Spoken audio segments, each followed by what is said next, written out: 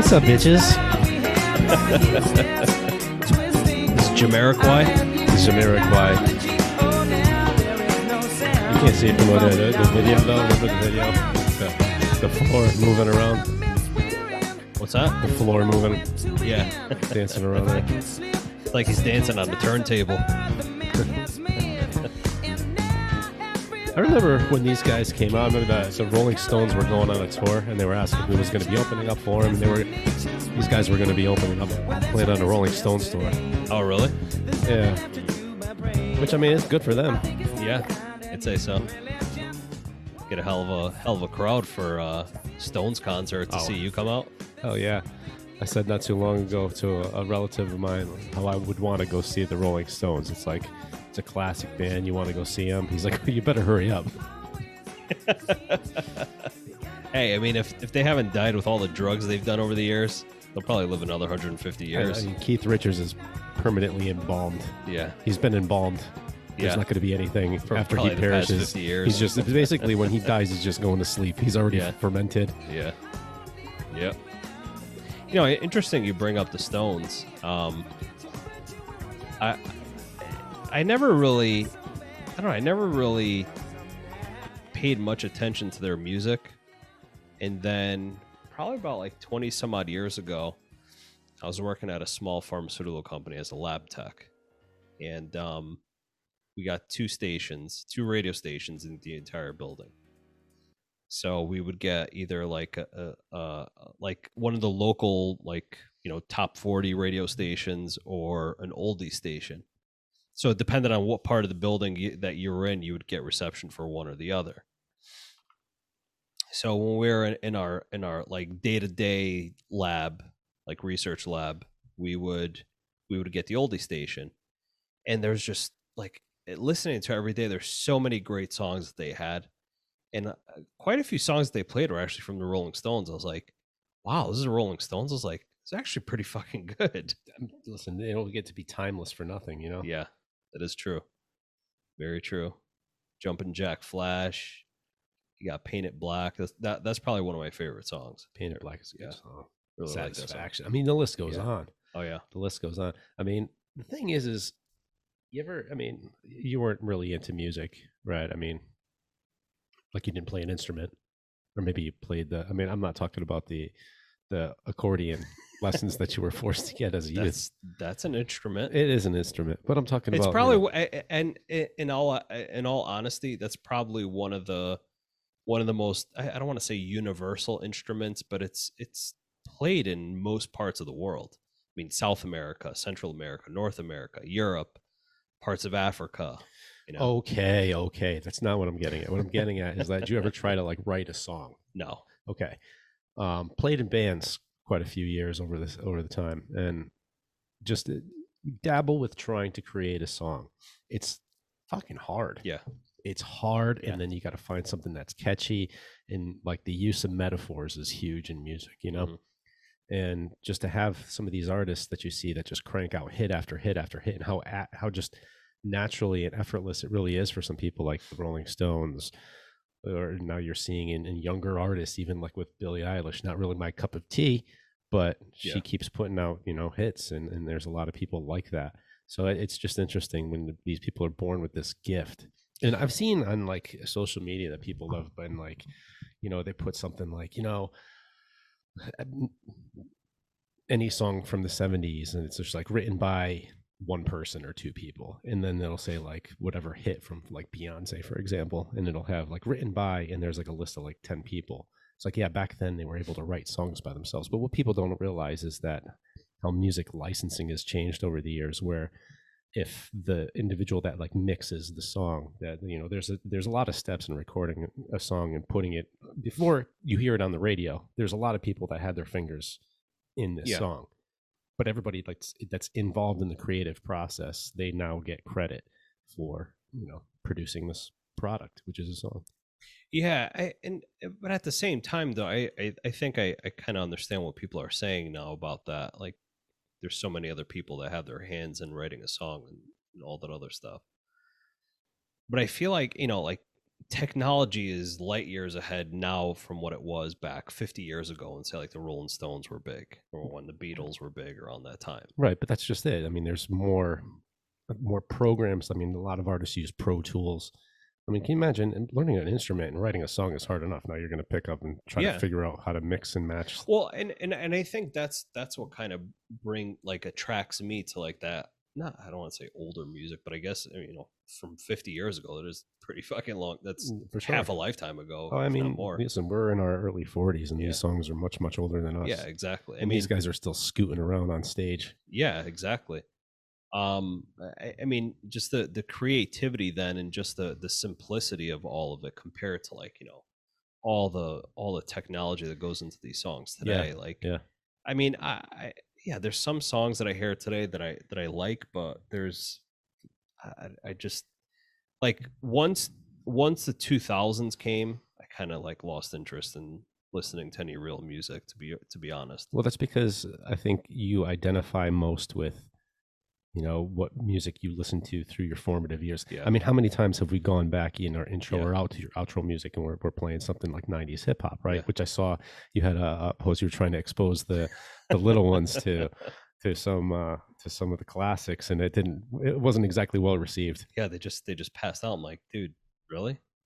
And then I finally played Insane in the Membrane, and they were all over that one. So what's not to like about Cypress Hill? Oh man! So before we dive into things, here's an iceberg. Yeah. I'm gonna dig my grubby paws into this. Get after it. I'm gonna try some of that Will Horse. Spoiler alert: Civ is having Will Horse. Yeah, sorry for all the background music there. We didn't get prepared in advance. That's everything else was.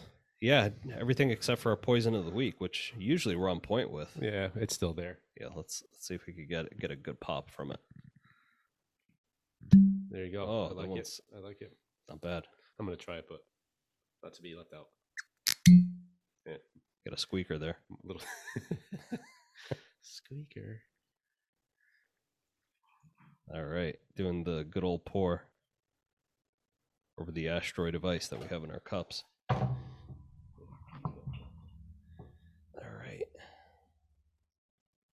There we go. Yeah, like we were talking about beforehand, I don't know, the two times that I had it, and I mean, I don't know if it was two times because I drank quite a bit of it. If it was only two times that I actually had servings of this, but yeah, both times, I don't know why. I just like woke up the next day with a really bad headache, and it wasn't because I drank a lot of it. I don't know if I was dehydrated or what the hell it was, but I've had other ryes. I've never had any issues, so I don't know. We'll try this one again. I don't know if you ever noticed when you go to type in and text bourbon, it actually brings up this glass that you just poured. Wheel Horse? No, as the emoji. Nice. It's a little glass full of bourbon. I like it. There you go, man. Cheers. All right. Salud. Salud. Yep. All right.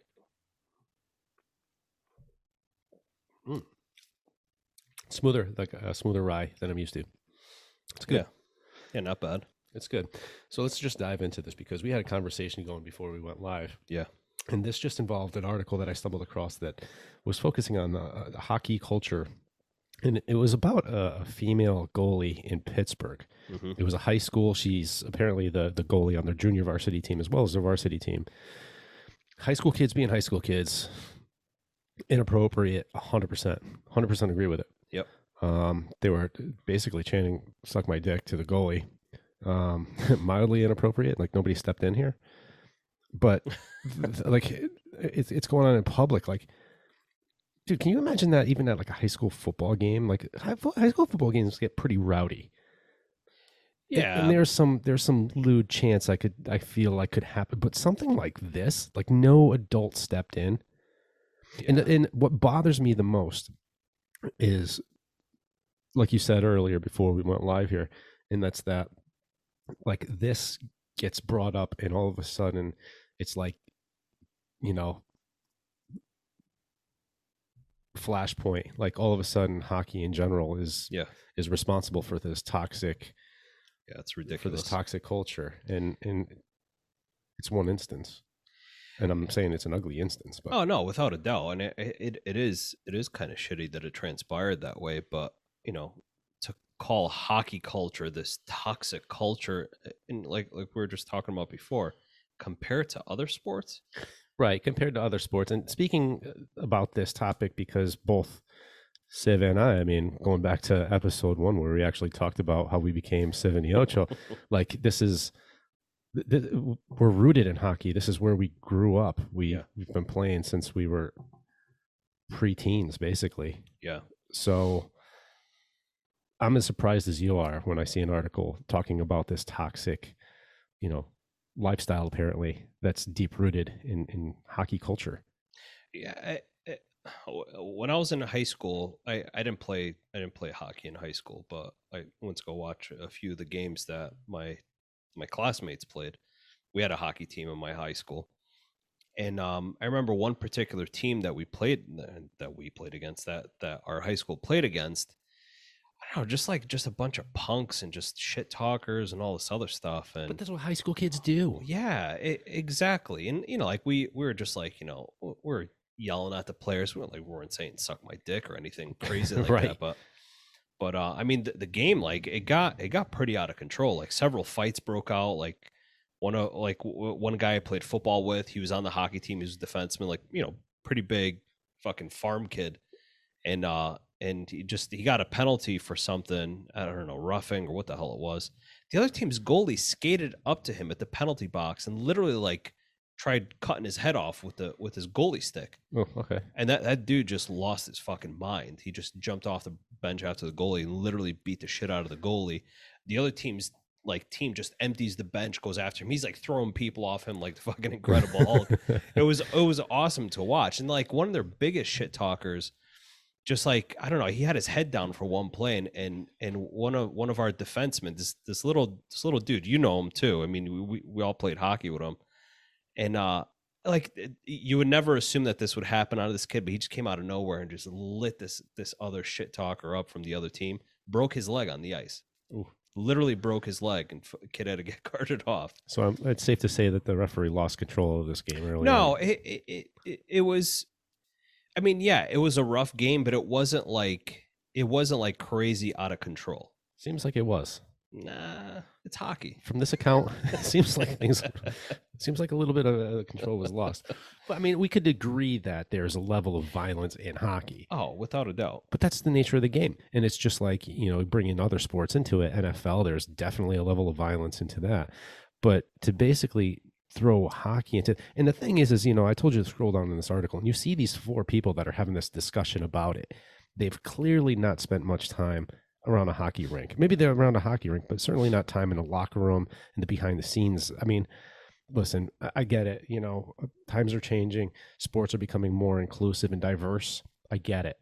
But I'm hard pressed to find that, this Asian, like Chinese girl, I find it hard pressed to think that she's spent any time in a hockey locker room, or Omar has, or the other 2. It's the only name. It's past that. It's showing a commercial now, so I can't even bring their names up. But I tried to pause it before, but like I'm really doubting, because they're using the term hockey isn't doing enough. It tells me that they're not immersed in hockey culture. Yeah, because they're blaming it as a sport. yeah. Like nobody's saying football is doing this. People will say the NFL isn't doing enough. So they're talking about the organization, right? They're not holding their players to a high enough standard. But these guys, Justin Cuthbert, Julian McKenzie, Sam Chang, and Omar, like these people, like they're saying hockey as a sport is responsible for this, as if, it's basically, you're going to run your drills, right? You're going to do your infinities around the circle. You're going to do your passing drills. You're going to do your in and outs on the cones. And then we're going to talk about shit talking and sexually harassing the other team. That's all part of what hockey is, right? It's ridiculous. It is ridiculous. And to put hockey in this quote unquote toxic light compared to other professional sports is beyond me. I mean, other pro sports it's laughable. Well, you could point at one organization specifically in the NFL right now. And this is 2 weeks of making the news. You know, last week we're talking about John Gruden and the exposing of his emails and the things that he was saying. And then this week we're talking about how one of the players was doing 156 miles an hour, lost control of his vehicle, killed a woman and her dog. You know, but this is it, that we're going to focus on this. And granted, you know, listening to what they were discussing, they're talking about what's going on in Chicago. And apparently, you know, you and I both had to look into this and see that apparently there was a coach that was sexually, they're saying sexually assaulting. Apparently the coach is saying that it was consensual and it was a center that used to be with the team. I'd like to think hockey players are a little tough, and I don't know like how this guy couldn't get this coach off of him. Yeah, a video coach. A video coach, not a strength coach. Did you pull up an image of him? His name is Brad Aldrich. No. So do yourself a favor right now. Pull up a Google image of it, and I guarantee you when you Google his name, there's going to be an image, and it's going to have a little sectional photo. It's going to have a picture of him and the center from, I'm not sure what team he plays for now, but he used to be the center for the Chicago Blackhawks. What did I say? Kyle Beach is his name. So you'll see a picture of the two of them. There is no way that guy is overpowering this fucking hockey player. Yeah, I mean, hockey players aren't exactly small people. And they're scrappy. I mean, look what we're just talking about. Yeah. Like this guy is supposed to be going in the corners as a center. Or basically, I mean, a center, you're going to be screening a goal. You're going to be parked right in front of him, getting whacked. You're going to get guys like Zdeno Chara, 6'7", bashing this guy, trying to get him out of there. But this 5'3" video coach is going to be able to overpower him. That looks like he goes to the tanning salon on a regular basis. On a regular basis, that dude doesn't miss a beat. Yeah, no SPF for that guy. Yeah, I don't. There's a lot of holes in this story. I guess so. Yeah. I mean, in reading this article that I was pulling up when we were discussing it, just seeing it's basically like this guy was assaulting everybody he was in contact with. Sounds like it. Yeah, it's just he strange. Assaulted a 22-year-old intern. Human resources got involved. He assaults two at Miami. So he was assaulting when he was a university at hockey operations at University of Miami, Ohio. Mm-hmm. He sexually assaulted two guys there. He assaults a high schooler. He assaults, like, dude, this guy is like... It just sounds like he's a problem altogether. Right. I think it's probably a good idea to let this guy go. I mean, the dude's a piece of shit. It is what it is. Sounds like it. But it's just crazy to think that an NHL caliber player... Maybe this guy needed a little bit more time with the strength and conditioning coach. Maybe. Yeah.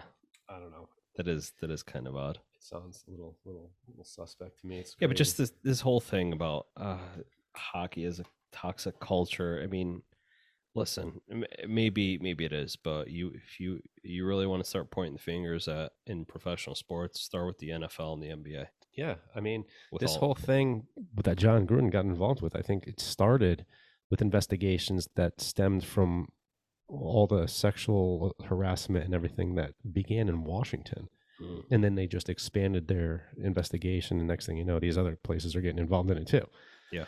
So, I mean, like I said last week, I thought it was pretty interesting that ESPN was covering a story on John Gruden about emails that he sent while he worked at ESPN. Yeah. Yeah.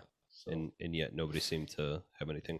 And, listen, I mean, competitive sports are anything but just pretty. I mean, people need to get off this idea that, when you're part of a team, everything is just going to be perfect, and it's not. It's not. I mean, you have a lot of hot-headed individuals in one arena, on one field. 100%. You're not going to become successful in that kind of high-speed baseball. Maybe you could, be a little quieter, more reserved of an individual. But when you're in a sport that's, contact like football or hockey, and even basketball, I'll throw that in there because there's a lot of flashy players in there. Yeah. But you're going to have a lot of individuals that are type A personalities. Oh, without a doubt. And they're 100% going to clash. Yeah. Yeah, without a especially when doubt. you're banging into each other every day. But I mean, this is the, you know, the modern era's version of like the Roman Colosseum. I mean, this is what it is. Whether people want to know it or not, it's not pretty. It's not pretty at all. I mean, and I'm not talking just about the game itself. Practices, players fighting for positions, they're brutalizing each other to get a job. Right, and we see that all the time. I mean, look Yeah. at NFL preseason. There's always a story that leaks about players getting into fights. Yeah, of course. I mean, you have some of the most, you know, some of the most hot-headed individuals on a field together taking part in a very, very physical activity. What do you think's going to happen? There's going to be a lot of shit talking. There's going to be a lot of fighting. There's going to be people getting hurt on and off the field. It's going to happen. You're talking about shit talking. This is something that happens when you get a bunch of guys together in general. Oh yeah, Right. You get just a bunch of fucking meatheads That's it. together, just doing God knows what the hell's coming into their mind. But just talking shit. And let's face it, if somebody talks enough shit to you, you're going to lose your mind.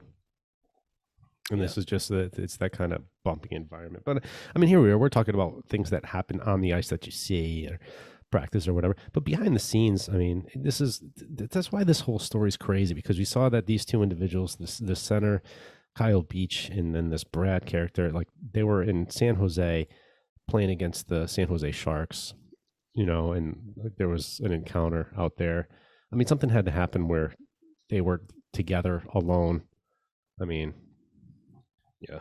Listen, I'm not saying it's okay, because it sounds like when I say this, it's almost like, you know, I'm saying like if a woman put herself in an environment or a setting where, you know, she was ultimately sexually assaulted or harassed or whatever, then she knew what she was doing. That's not what I'm saying. Yeah. What I'm saying is that, you know, there was a little fuckery afoot when these two individuals who are quote unquote consensually getting together in general.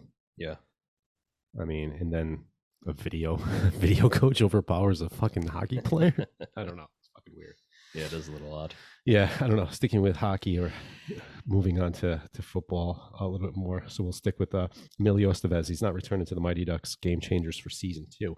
Now, you said that you watched the first season. It was pretty entertaining. It was. It was pretty funny. I was never into the Mighty Ducks like through the 90s. Really? I played in a tournament. I played in a tournament in New York, and Alexei Kovalev was there from the New York Rangers, which I thought was so fucking cool. Really? Because it was at Rye Playland, and that's cool. There's rinks at Rye, and that's where the Rangers, I don't know if they still do, but that's where they used to practice. Oh, that's cool. So it was cool. He came out there, got his autograph, shook his hand. Thought it was so cool. I was like, dude, he looked me in my eyes. It's awesome.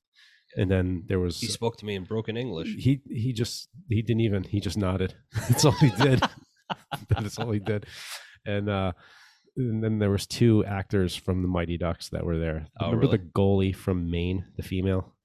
Yeah. She was there, and I can't remember who the other one was. It was a minor role player. Was it Juicy Smoulier? He was in the movie? He was. He No. was in I think he was in the first 2 Mighty Duck movies. Really? Yeah. Yep. Come on. I swear to God, he's in it. Check it out. Okay. But yeah, no, I was never into it. I mean, like even playing hockey, getting into college, like all my teammates were all into it, and we got to do the what is it, the flying V or something like that. I'm like, what the hell are you guys talking about? So like, you've never seen the Mighty Ducks? I was like, no, I don't watch Disney movies. I'm in my early 20s. Sorry, kids. And they're like, oh, are you a hockey player? I never saw the Mighty Ducks. I'm like, well, my parents never really subscribed to Disney, so I really didn't have an option, to be quite honest. But I was never really into it. And so like, I loved it. Did you? I loved it. Yeah.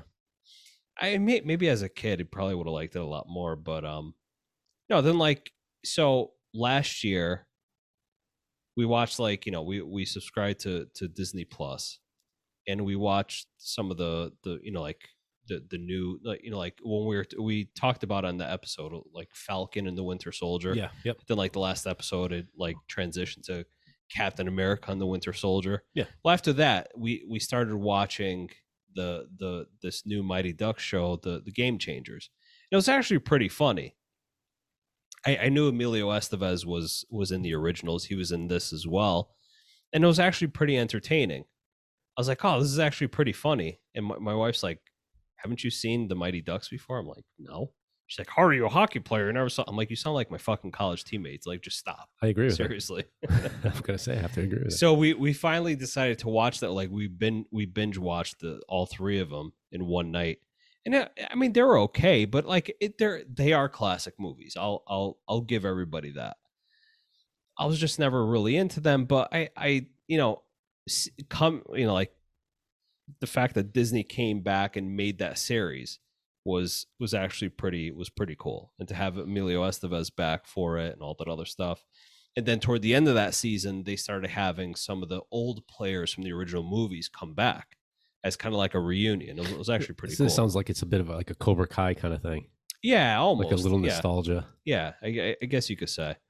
But yeah, I mean, why the hell are we bringing this up?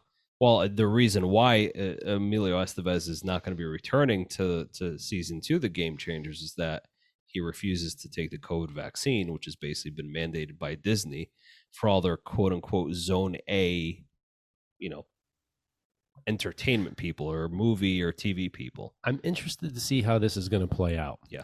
Because over the past 48 hours, was it the Supreme Court that basically they put a pause to this whole vaccine mandate thing for companies over 100 people. Yeah. So I'm curious to see where this is going to go.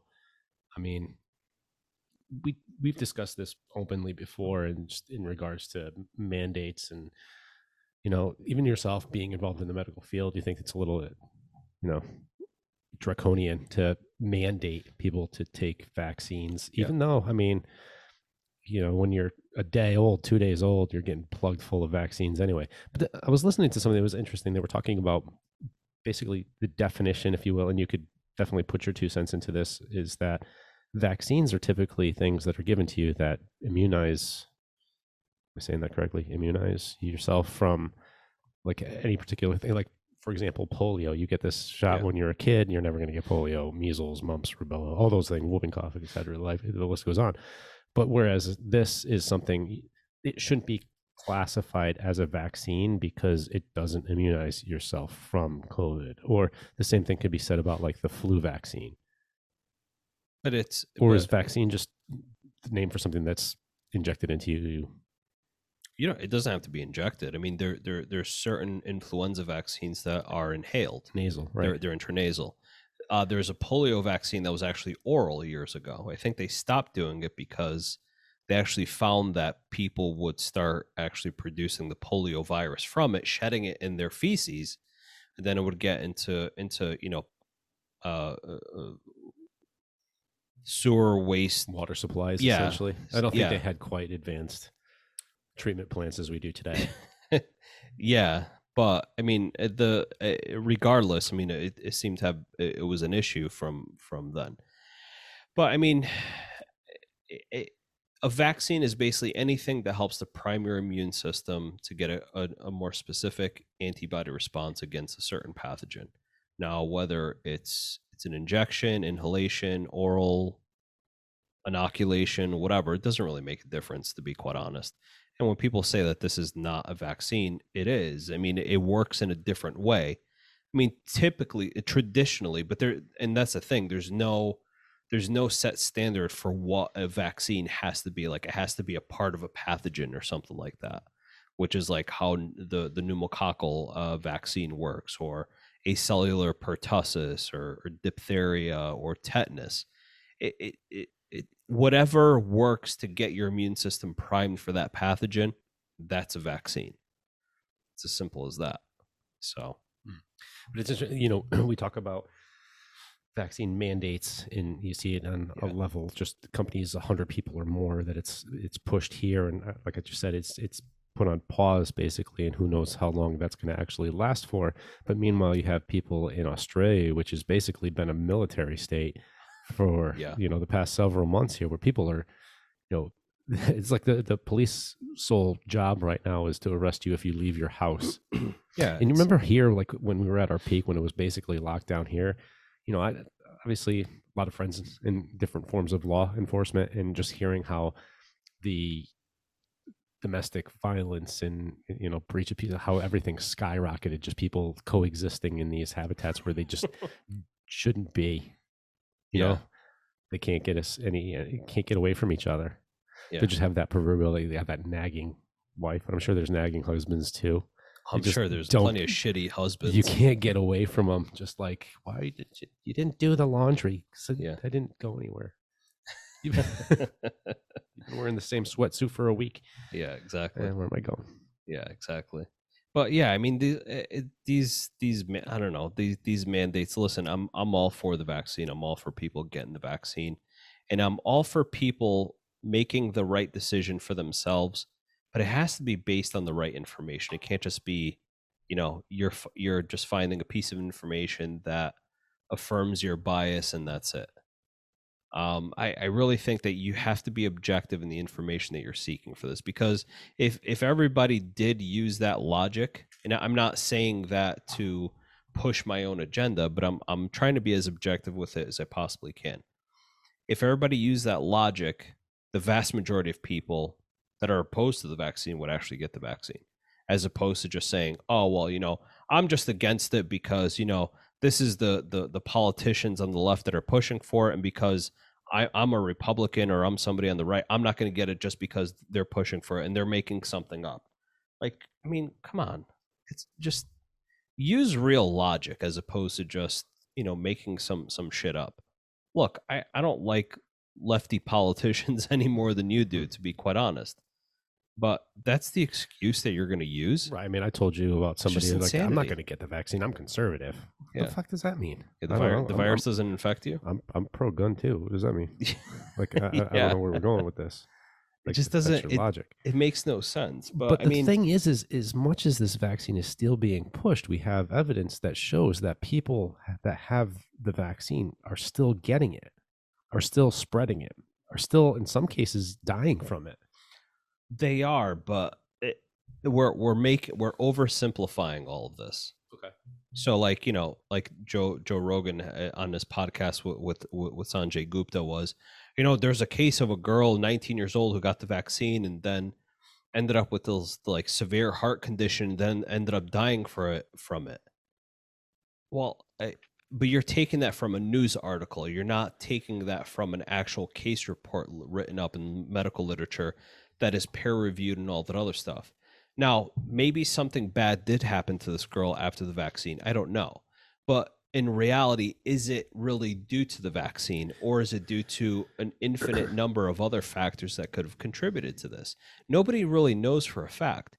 So the point I'm trying to make there is that just looking at that one case and basically saying that, see, I told you this is bad for you because that one case, compared to the hundreds of millions, if not almost billions of people worldwide that have gotten the vaccine, you're being very short-sighted. Right. Now, I'm not suggesting you completely ignore that. It needs to be investigated without a doubt. And that's where the true science comes in, is that you investigate these cases and you say for certain that this absolutely did happen because of the vaccine or it didn't. Okay, now no system is perfect by any stretch of the imagination. But if you were a betting person, I could guarantee you that your risk of getting infected, your risk of becoming symptomatic from that infection, your risk of hospitalization from that infection, your risk of ventilation and admission to the ICU and death from COVID is severely reduced in comparison to if you were not vaccinated. So I think a big takeaway from what you just said is, and it's funny because a lot of the people that go with the argument that I just posed are the same people that say, well, if it comes to something else, it's a statement or something. It's like, well, you took that out of context. Well, we don't know the context, like you said, of what underlying conditions may have been for this 19-year-old girl. Right. There may have been a litany of other things, but you're not talking about that. You're just talking about the end results and not everything that led us to there. Yeah, and that's a thing. Like, and the reason why I'm bringing this up is that as a medical professional, okay, and I'm going to refer mostly to physicians and to pharmacists. And the reason why I bring this up is that I can't say the same for PAs, for nurses, for anybody else, because I just don't know what their training is like. But I know for physicians and pharmacists specifically, we literally take a class in how to scrutinize medical literature. So if there's an article that's written with regard to a certain treatment or a certain product or a patient case, we're trained to read through that and to scrutinize it, and to scrutinize the methodology, to scrutinize the diagnostics that they use, the treatments that they use, the dosage, all that other stuff, every single situation.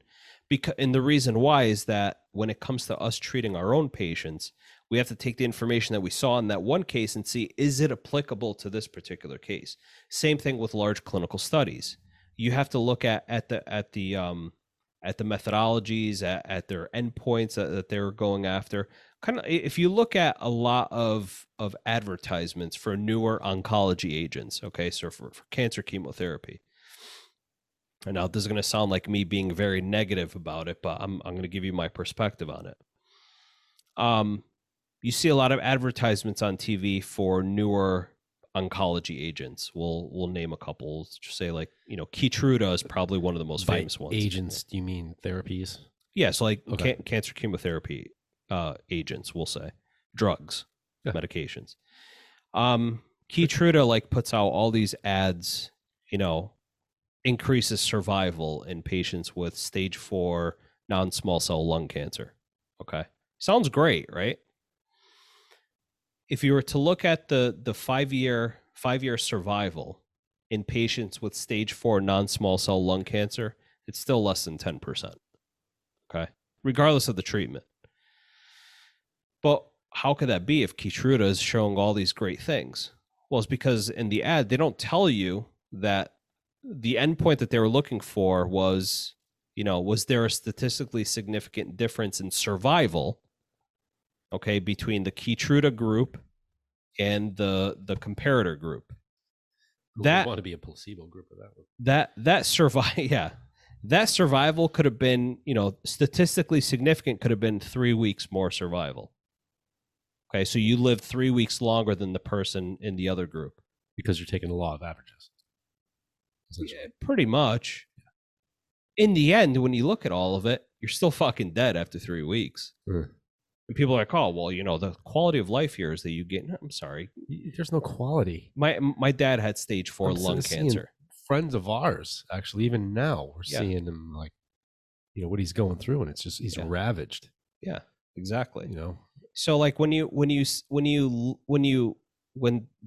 medical literature comes out, as a pharmacist or as a physician, you are trained to scrutinize that literature to see if it's applicable for your patient population. If it's not, then you're basically making a clinical judgment call. But when it comes to case reports, kind of like what I was saying about what Joe Rogan was saying about this one case, is that you have to look at the totality of the data that's coming in from that particular case to make a real assessment if it's truly due to that particular treatment or to that problem or not. As a 19-year-old that just got the vaccine and all of a sudden had this severe heart condition where, they ended up dying from it, I don't know. I'm skeptical of it being from the vaccine. Well, also, you hear in this one instance, and granted, I mean, if there's one instance, there's probably a couple dozen more. But we're talking about how many millions, hundreds of millions at this point. You know what I mean? There's, in the United States alone, 90 million people have already received the vaccine. I mean, yeah. I mean, granted, I wouldn't want to be that one person. No, you wouldn't. And but how many times have you bought a lottery ticket thinking, like, hoping that you were that one person? Exactly. And how many times were you not? Exactly. Every fucking time. Yeah. I mean, you probably have a better chance of being hit by lightning than something like that happening to you from the vaccine. So that's something you have to think about. I mean, if you want no risk whatsoever from it, then don't leave your house at all. Yeah, it's interesting because you can't do that. We're talking about mandates and everything, and you get this idea, like, people that don't want the vaccine, and they're using the term "my body, my choice."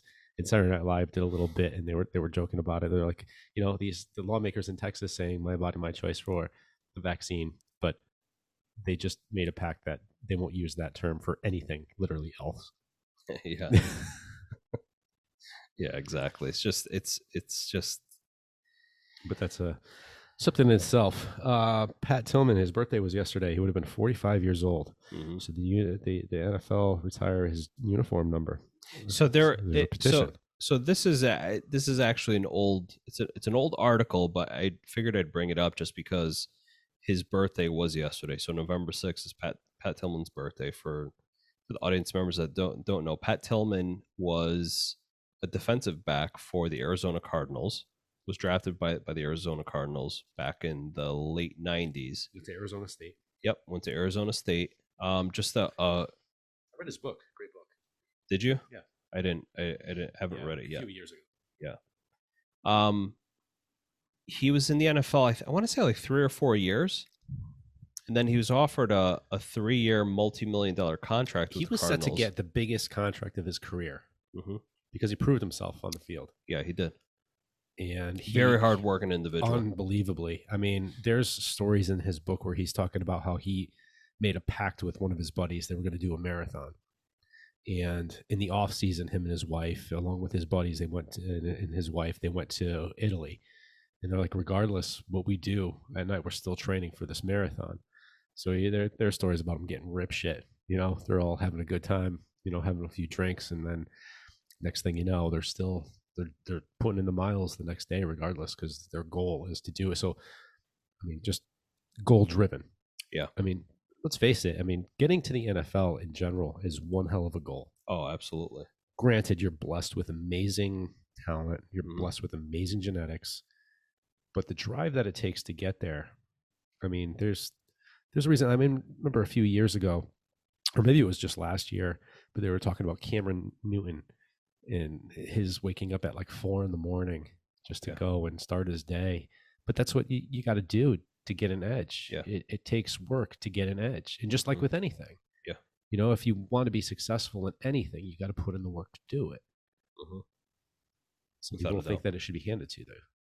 Yeah, and no, it most certainly shouldn't. But Those aren't going to be the people that get their number universally retired from the NFL. yeah, So you're saying this petition that got started started in May apparently. Yeah. Yeah. So I brought this particular article up just because it's his birthday yesterday, but it's interesting to kind of see this. And for people who might not know the story, the reason why we're talking about this is that when he was set to get that biggest contract of his career, he actually walked away from the NFL and enlisted in the Army shortly after September 11th. And, you know, speaking of making, you know, the NFL to make things even more difficult, left a multi-million-dollar, potentially posh lifestyle, Potentially? went into the, well, yeah. He was pretty posh when he left, Probably, according to yeah. the book. Yeah, he was Yeah. doing pretty well for himself. Exactly. But he went into the Army, and he didn't just stop at, you know, boot camp in the Army. He went for the Rangers. Of course. Rangers isn't exactly an easy thing to go after. No, it wasn't even just that either. It was airborne. Yeah. He was accomplished. Yeah. He was pretty badass.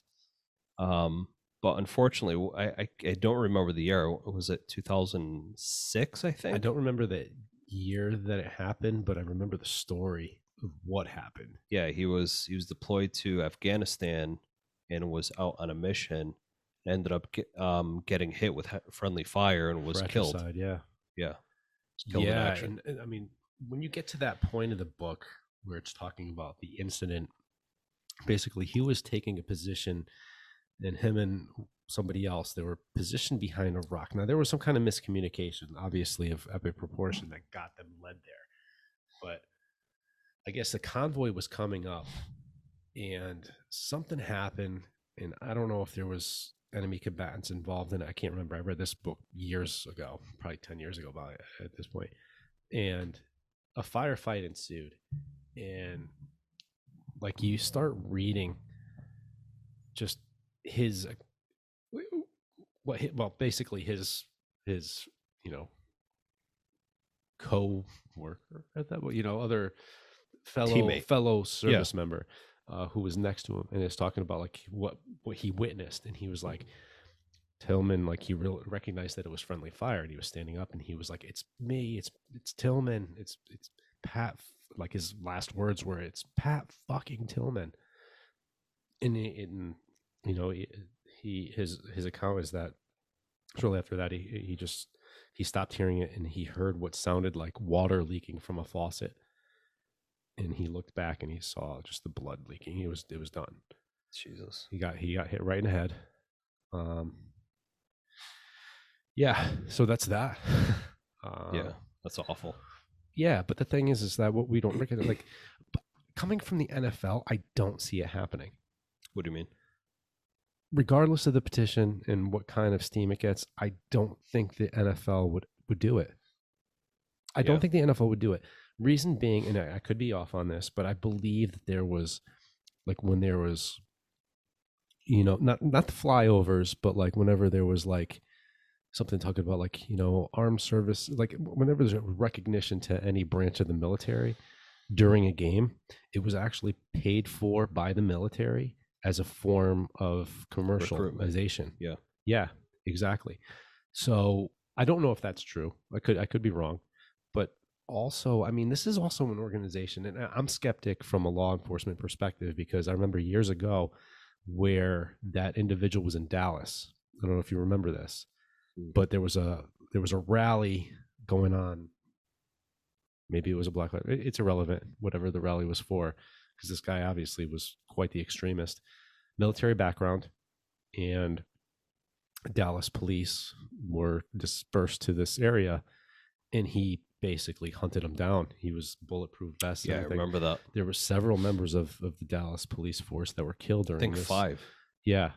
And Dallas Cowboys wanted to just put a small decal on their helmet, and they were denied because of uniform compliance. That's insanity. It is insanity. I mean, like, this is an organization that'll like allow you to decorate your shoes for whatever, you know, whatever it is for that particular weekend. You know, you could wear pink for an entire month of October. Yeah, police are pigs on your shoes. Right, that's fine. But like when we support these people that are providing security for you as you enter and exit the facility that you work, you know, playing a game, and those people are providing a service for you, but you can't recognize them. Yeah. That's why I feel skeptical when it comes to if the National Football League would actually support, you know, somebody like Pat Tillman. Yeah. I don't know. I agree. I mean, I think it would be great if they did, but I mean, they can't even support law enforcement. Like I said, these people are escorting them to and from the facility. You know, these people are running out there tackling people that jump onto the field and want to run naked across, you know, if it's Florida, I would assume they were on meth, but I don't know that. But it's crazy. Yeah, so the whole petition is to try to retire Pat Tillman's number across the NFL. So his number 40, to try to get that retired from every single team.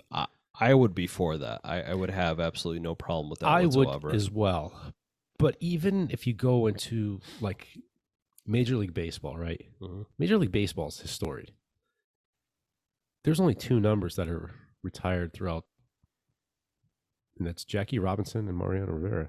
Are they the same number? No, they are the same number. Yeah. So the only reason that number is retired is because of Jackie Robinson. The only person that was allowed to wear the number was Mariano Rivera because he had it before. And rightfully so. Yeah. I mean, if there is one player, and not that like, you know, there was like so many similarities between them, because there really wasn't, but I mean, you're talking Jackie Robinson, right? Yeah. Yeah. I mean, Mariano Rivera was just he was like, a great closer, but so was Trevor Hoffman. So was, you know. Yeah, but I mean, arguably the greatest closer of all time. Yeah, but I don't think this conversation is about him. I think this conversation is about Jackie Robinson. I agree. Yeah. No, without a doubt. I mean, the conversation is definitely about Jackie Robinson. So I mean, yeah, I'd be okay with that. To be quite honest, I mean, when you have players that sacrifice so much of their own personal life for for a cause, or so much of their professional life for a personal cause, it really should be commended. Though, because those are the real heroes that we have in our lives. I mean, you could have Tom Brady is a great quarterback. He's a great football player. But I don't think number 12 is going to get And retired across the league. Nor should it. No, it should. And this is from a guy who was a Patriots fan, my entire life. And this is coming from somebody, myself, who hated Tom Brady for years, but really in the past few years really understood he is the greatest quarterback of all time, without a doubt. He is a fierce competitor, but he hasn't done anything to really sacrifice his professional career for a personal cause for all of us. But somebody like Pat Tillman did. He literally sacrificed his life, not just his professional career, but his life, right, for the country. That's the ultimate sacrifice. Exactly. That should be commended. It really should. That's a story that should be told on a regular basis. And to be fair, he's not the only one that has done stuff like that. I mean, yes, he's the most high-profile figure, but if you look at all the Medal of Honor recipients that have ever gotten it in the U.S. military history, I mean, these are some fucking incredible stories. Right. Some of the shit that these people do is unfucking believable. In fact, Netflix had they had like this miniseries, like, I don't know, it was like 8 or 10 episodes of various Medal of Honor recipients that have gone in various wars. And just the stories that you hear are fucking incredible. Yeah, I went down a rabbit hole that was similar just on YouTube. Just World War II recipients of even World War II, even Vietnam, just people recounting their stories. And I think like my father fought in Vietnam, and even as a kid, like I didn't want to ask him those stories because just I know, I knew at the time, and like in hindsight, I wish he was still here so we could have some of these conversations and just kind of But I mean, telling some of the stories about some of the things that he went through, and he was always pretty open about it. If I did ask, it was just so much I didn't want to put him through it, but he was always pretty cool about what I asked. I mean, there was one time we had he had a little like an ammo container, like those, like the metal, like you open it, unlock it, and the thing. Yeah. So he had something like that was full of a bunch of stuff from when he was over there, just letters and pictures, a bunch of other stuff. But there was one that there was a magazine. By magazine, I mean like the cartridge, if you will, for in layman's terms, or a clip, right? And there was just like this impact, like dent in it from another bullet. Yeah. So basically, he was shot. He was hit. And that saved him. And it's pretty crazy because years later, like I remember there was a kid that I grew up with, and apparently I showed it, and I ran into him like maybe 25 years later. And like we were just talking, shooting the shit. And he actually brought up, he's like, I remember the time you showed me your dad's magazine, like when he almost got hit and this and that. I was like, it's pretty crazy. Like you remember it. We weren't, obviously, if I hadn't seen him in 25 years, we weren't the closest of friends. But for some of these stories like that, to have somebody that wasn't even directly impacted by it, to remember some of these stories and these accounts that happened there. I mean, we're, talking to my dad about it, and he had told me, he's like, yeah, I remember the day that happened. Should hit the fan. It's like, we sent this guy up to the point, he got shot to shit. And it's like, I'm like, all right, you don't have to keep talking about it. But he did. And that's one of the stories like I appreciated and I hold on to, because he was like, yeah, I remember that day with that magazine. He's like, obviously it was inoperable, I couldn't use it, but I was pulling those bullets out of that magazine and stuffing them in another magazine because I needed them that day. Jesus Christ.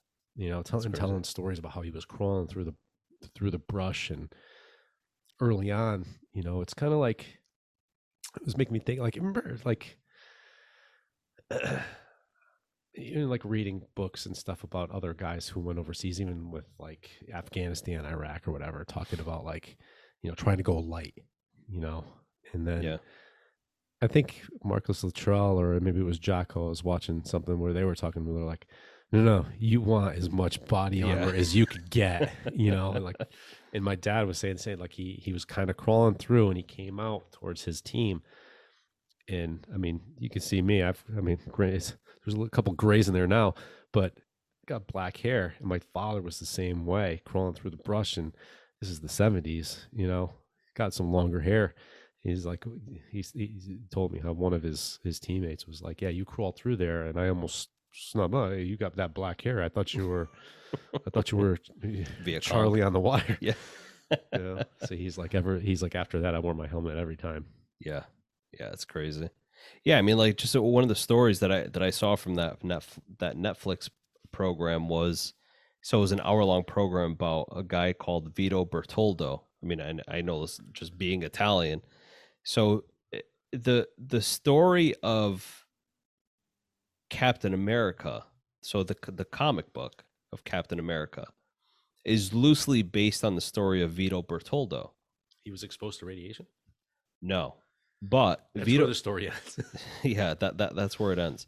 No, Vito Bertoldo was an Italian American who enlisted in the army during World War II. Now, I'm probably going to butcher the story, but I'm giving you a very rough summary of what it is. He enlisted in the military. He got denied like four times because he was underweight. He was short. He really wasn't fit for military duty. This is Italian.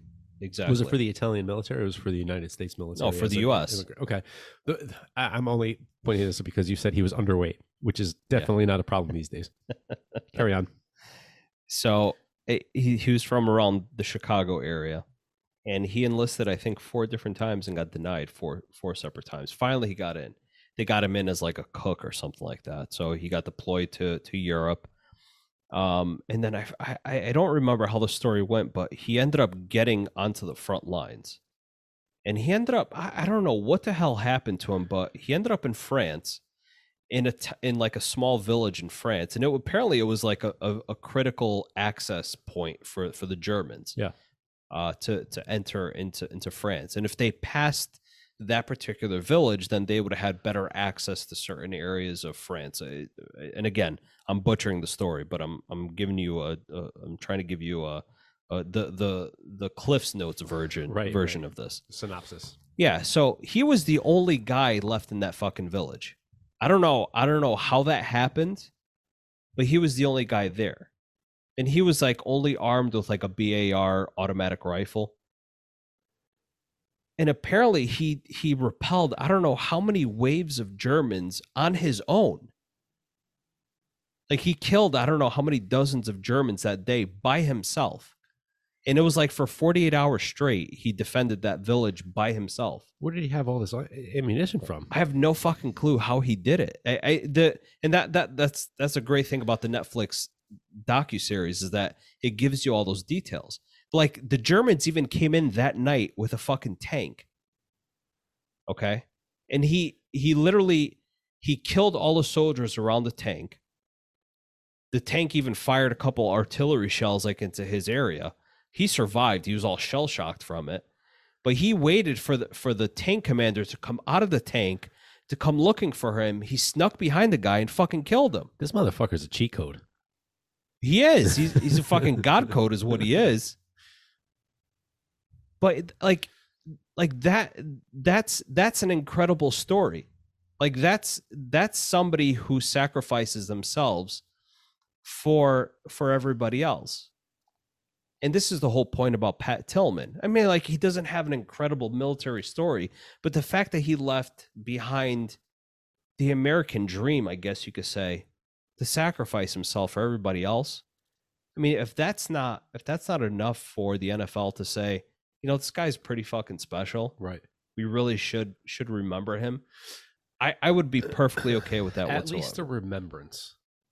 Yeah. A league-wide remembrance. Yep. But that won't happen. With the state of the NFL nowadays, I wouldn't doubt it.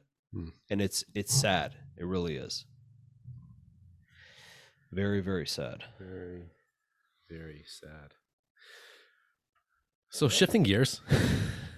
Hopefully, it's something a little more uplifting. There's nothing ever uplifting about our podcast. The spending in the infrastructure bill is outrageous. So the United States, we passed an infrastructure bill. It was pitched as bipartisan. It's a 2,000-page plus Investment and Jobs Act, and it recently was passed. But the thing is it's just like any other goddamn bill where there's so much pork in it. Yep. It's unbelievable. I mean, looking through some of this, 500 or 50 million for a Central Utah Project Commission, whatever that is, $5 billion. $5 billion. Okay. So $5 billion. Hold on. This is just for wait a minute. Hold on. Low or zero emissions school buses. So in Utah, did Mitt Romney vote for the bill? That's the real question. I don't know. Let's see if we can find it. Go ahead. All right, you look that up. Yep. $2.5 billion for a carbon storage commercialization program. $21.5 billion for clean energy demonstrations. I don't know what we're showing with these demonstrations, but they're just demonstrations that just shows you what you could do with something. As far as I'm concerned, demonstrations don't usually translate into everyday use.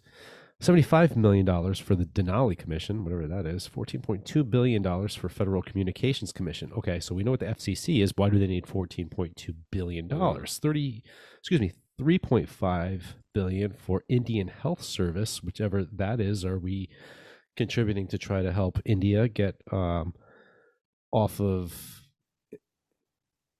ivermectin and get everybody to take the vaccine? $3.4 billion for federal buildings fund. I could see federal buildings fund kind of fitting into infrastructure loosely. However, $250 million for reducing truck emissions, or excuse me, reducing truck emissions at ports. This is just at ports. $500 million for Healthy Streets program, allowing cities to provide funding to deploy cool and porous pavements and expand tree cover to mitigate urban heat islands, improve air quality, and reduce flood risks. Now, one would argue that these are not really. When I hear infrastructure, I think bridges, I think highways, even roads. Sidewalk. I'll even say sidewalks, because especially in an urban setting, a lot of people are walking and commuting and taking subways, buses, etc. I don't see. So far we've talked billions and billions of dollars, and none of them are even allocated to a single fucking bridge. So there could be a little bit of frustration there. Yep. $75 million for Open Challenge and Research Proposal Pilot Program, which provides grants for proposals to research needs for challenges identified or determined as important by the secretary. Why does the secretary get carte blanche to decide on what is important and what's not? It also proposes a federal system funding alternative advisory board that must appoint advocacy groups focused on equity, among other things. These don't make sense to me. These sound like a bunch of appointed positions where people get to decide where money goes that's not even directly reported to or related to, rather, transportation, or like I said, loosely, like federal buildings. You could call that infrastructure. When I hear infrastructure, I picture things that are necessity for day-to-day productivity, if you will. I would even throw like town halls into the category of infrastructure, right? Because you essentially kind of need those. That's where your tax collector is. That's where your mayor is. That's where the offices is. But that should be taken care of by municipal taxes. It should be, not by federal taxes. It should be. Okay, I see your argument. Okay, so you want to say state capital on a larger scale? Yeah, I guess. Okay.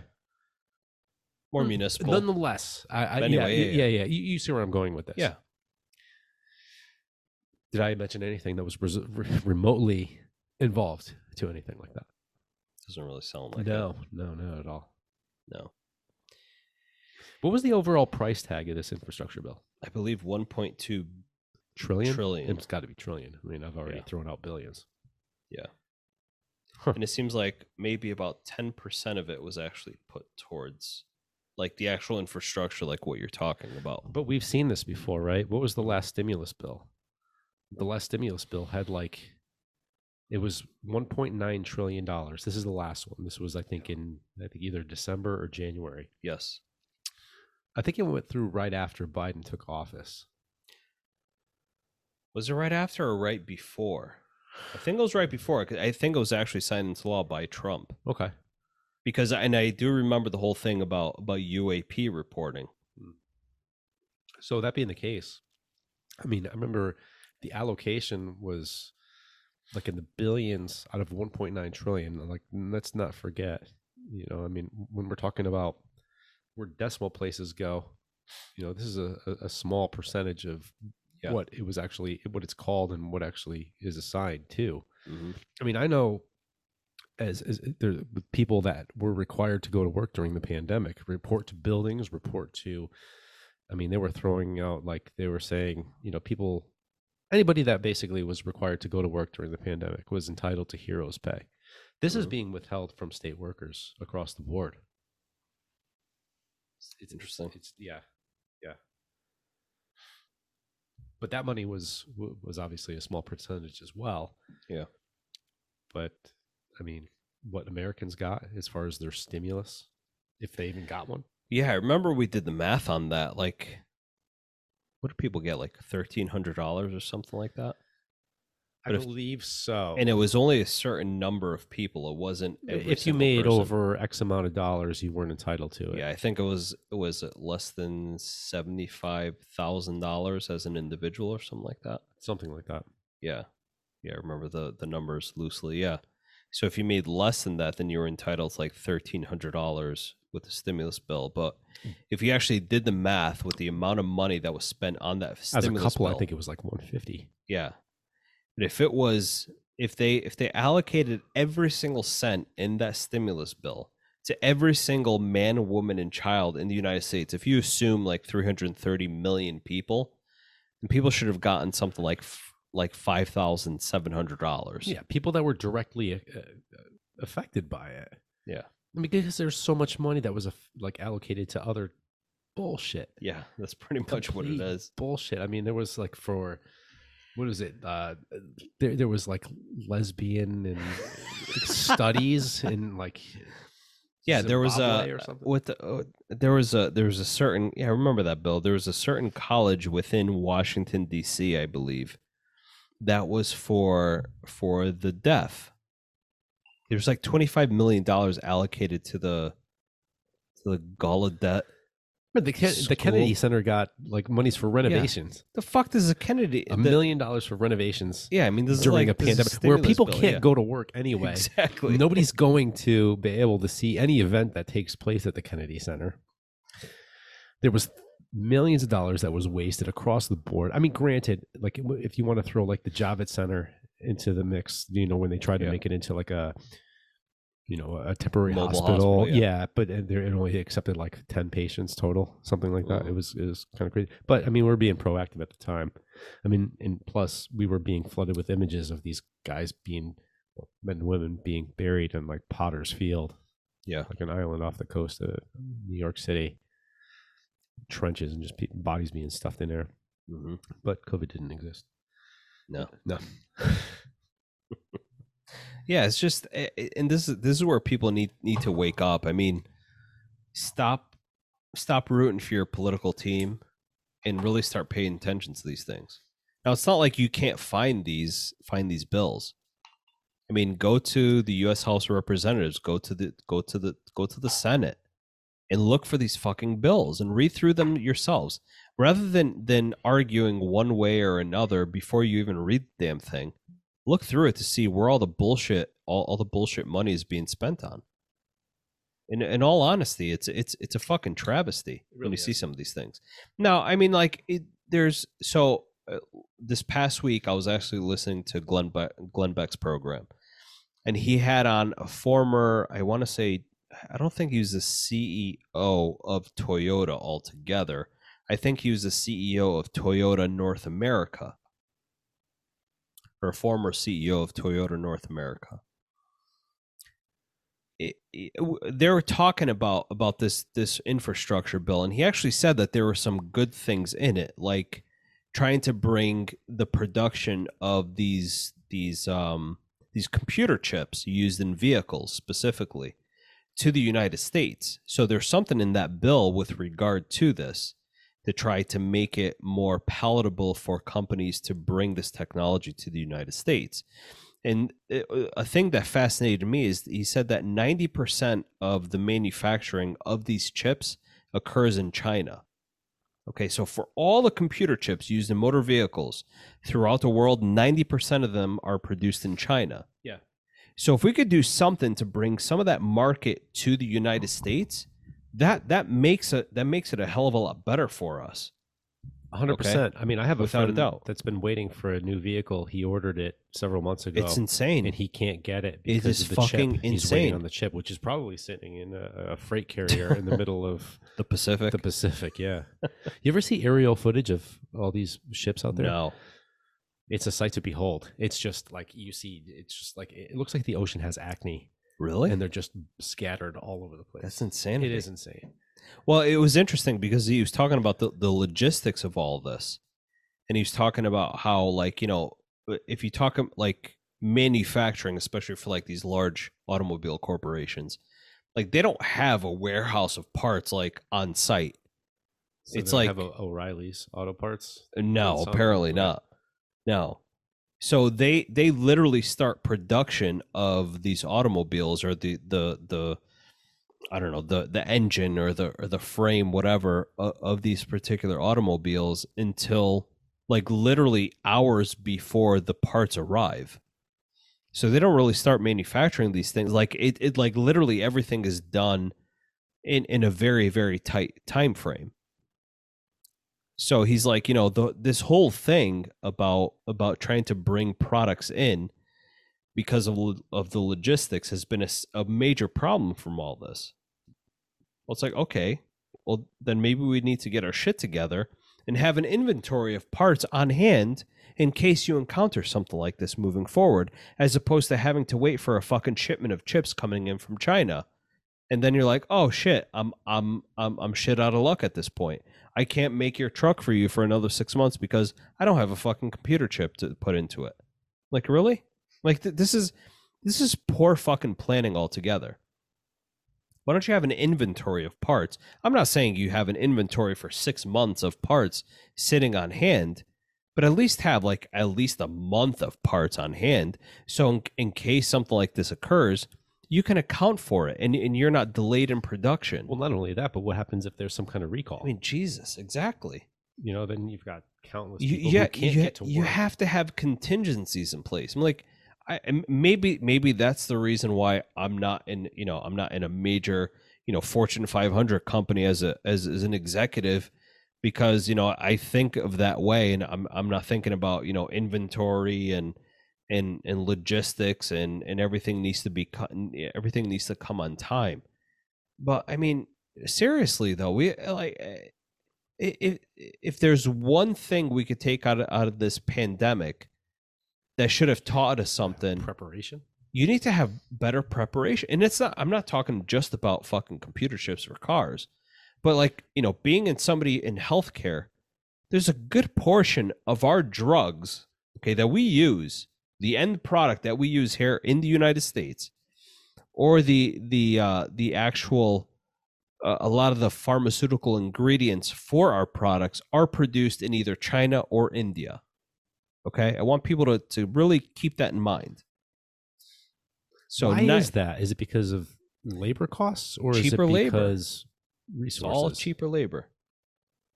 That's pretty much what it comes down to. When Hurricane Maria hit Puerto Rico, there was one particular company that was producing a lot of intravenous solution bags in Puerto Rico. Hurricane Maria a few years back shut that facility down completely. There was actually a shortage of intravenous solution bags here in the United States for a long. We felt those impacts. Now, I'm not suggesting that you shut that production facility down in Puerto Rico. You keep that running, but you bring some of it onto the mainland as well. Like, why are the majority of our pharmaceuticals that we use here in the United States produced in fucking China? Well, not only that, but don't you think that it raises a level of liability? You know, in case, God forbid, down the line, you know, if we consider if we can consider China to be an enemy of ours, Exactly. then we are completely we're caught right there. They have us by the balls. 100%. There was actually a Netflix special. You were talking about it before, just Netflix in general. And there was a special that I had watched, and I was trying to find it, and I can't remember because it was a series, and it talked about a bunch of different topics. And China was one of them. And I would like to find it again, but it talked about how China's basically positioned themselves strategically to be like a world dominance. Absolutely. And it's just basically, you know, even in Africa, owning land where basically, you know, transportation for any essential like materials needed for like lithium ion batteries or such. Yep. You know, they basically own all that. Yeah, mining rights. Yes. Which they're quick to hop up and snatch in Afghanistan as well. Yeah. Yeah. I mean, people need to understand that, you know, as an American, you can shit on China all you want, but they got their shit together. Yeah. They don't mess around. They've been doing the whole country thing for thousands of years. Yeah, they don't. We've got 200 years experience. Yeah, they don't mess around. They really don't. Like, listen, from a military might perspective, we can kick their ass any day. We like to think so. in terms of manufacturing, in terms of being able to, you know, logistics, they got us beat any day. They literally have us by the balls. At any particular point, all they need to do is squeeze a little bit and twist, and we're fucked. To be quite honest.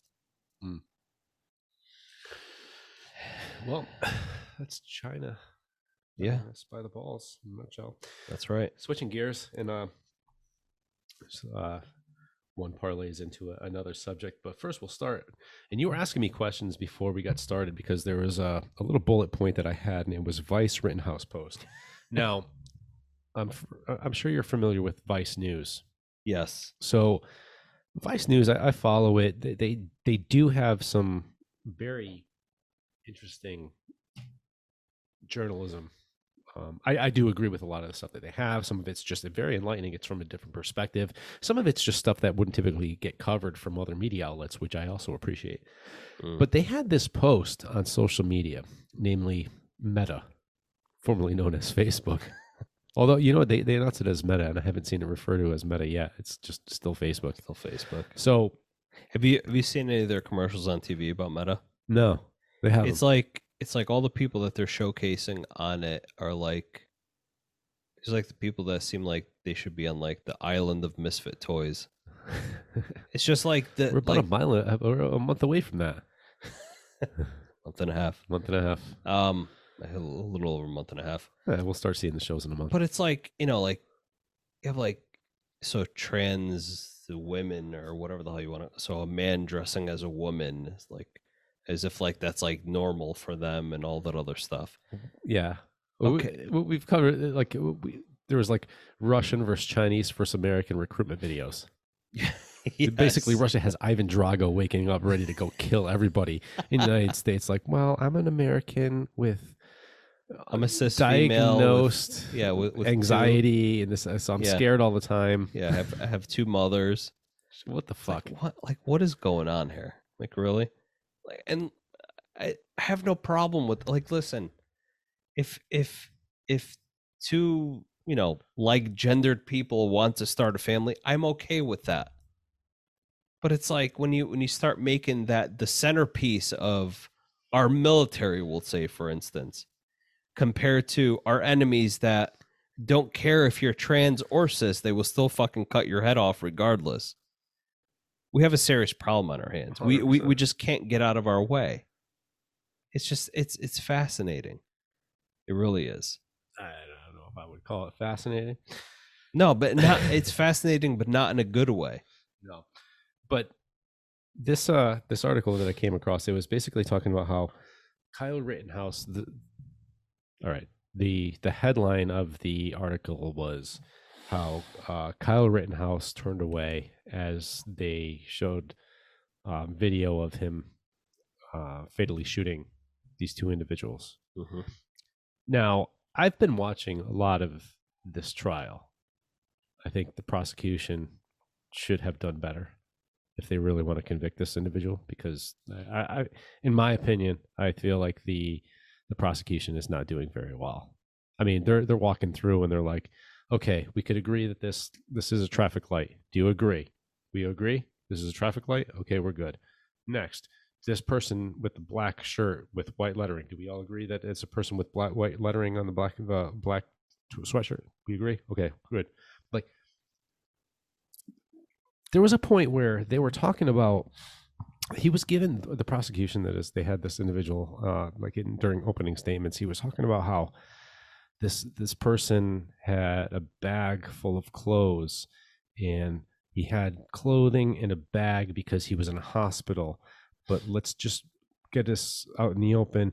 It doesn't matter why he was in a hospital. He was in a hospital. It could have been for a litany of things. It could have been for COVID. It could have been for kidney dialysis. It could have been for this and that. We don't need to ask questions as to why he was in the hospital, but that's why he had clothing in a bag. And he went to his ex-girlfriend's house or a female acquaintance house, and he shouldn't have been there, so he just left. And he left there and he went to this downtown area. The judge followed up, like, why are you, like, what does it matter if he was at this female's house before that he went there? He's like, well, he shouldn't have been there, and this is just to illustrate as to why he didn't sit there and why he was in downtown with a bag of clothes. Yeah, I had the same reaction. So then, like, for people listening, there was the people's eyebrows. Yeah, I had my eyebrow raised, like, what the fuck are you talking about? So, which is probably what people listening to us at this point would be thinking too, if you're not working on your English while living in China. So they were basically, this is where it was starting out to be. So I'm watching a lot of this trial unfold, and there was one point where the defense attorney for Kyle Rittenhouse was illustrating, like, basically everything that led up to basically him getting slammed in the back of the head with a skateboard. And there was an illustration where there was another person that was raising his arm up to level a firearm with Kyle Rittenhouse's head. Mm-hmm. And that's when he shot him. Mm. Okay. So I'd already seen a bunch of this stuff, and I saw that there was so many comments on this headline that was posted on Facebook, and reading through the comments, it was nothing to support him. Instead, it was a bunch of posts that were saying, like, he should rot in hell for what he did. Basically slamming him all together. He should have never been there. Why did he have a gun? All these other things. Like, there was a lot of things that led up to this motherfucker. Like, he didn't just indiscriminately just go up there like Claybold or whatever the fuck this other guy is from Columbine and just start shooting people. But I couldn't believe it because I didn't see anybody in his defense. And the reason I put that bullet point there is because I thought it was interesting. I thought it was interesting because I had watched it, I had some time, like, I was on in the background, and I had watched some of this trial and saw some of the evidence that was presented. But even before that, I knew some of the circumstances and saw the context. Here we go back to that word context, right? Mm-hmm. And then we saw, like, what led up to it, like, which is why we're having a trial here. I mean, one thing that I thought was interesting was, I think we talked about it last week, and this is that the judge leading up to the trial had said that he wanted the people involved in the trial not to refer to the people that got shot as victims, mm-hmm. but as protesters. You could talk to them as protesters because that's what they were doing. They weren't just, like, standing by flying kites and got blasted. That's not what happened. Yeah. But I was so interested to see, because there was thousands and thousands of comments, and they were all saying, like, these things, like how, he should be forced to watch every minute of this encounter, and how he deserves to rot in hell for this whole thing. And I brought this up because I thought it was interesting because, like I said, I had watched it and I had such an opposite opinion on this whole thing, and there wasn't one person that was presented on this forum as having the same opinion as I did. And there's no way that I'm the only person that thinks the way that I do. You know what I mean? Yeah. Like, have you ever I mean, for example, you and I, we've done this just to prove a point. Like, you could Google "the sky is purple" and you could find an article that will Probably support the fact that the sky is purple, right? Mm-hmm. Like, how many times have you been thinking like something like, I'm just going to search this? It sounds so off the wall, but you start typing it in and it just automatically just pops up because somebody else has already searched that. Yeah, of course. We've got 380 or 330 some odd million people here in America alone. There's bound to be somebody else who had the same thought process before. Yeah. But it was mind-boggling. I mean, have you watched any of this? No, I haven't. No. It's interesting. Like I said, just to see the way that this whole thing is going to unfold. It's billed as like a defense case. I mean, they're trying to charge this guy with murder. Granted, he did shoot a guy, but the guy was holding a gun and he was attacking him. Wasn't it 3 that he shot? He shot 3, 2 died. Mm. So one thing that was actually illustrated that I thought was interesting was when he was talking about like the guy that hit him with the skateboard. Like he was already, he had fallen, he was on the ground. Guy went to hit him with the skateboard. He hit him with the skateboard. And he came up and like he's sitting down. So he's not like on a knee taking aim. He had already been kicked in the face. Yeah.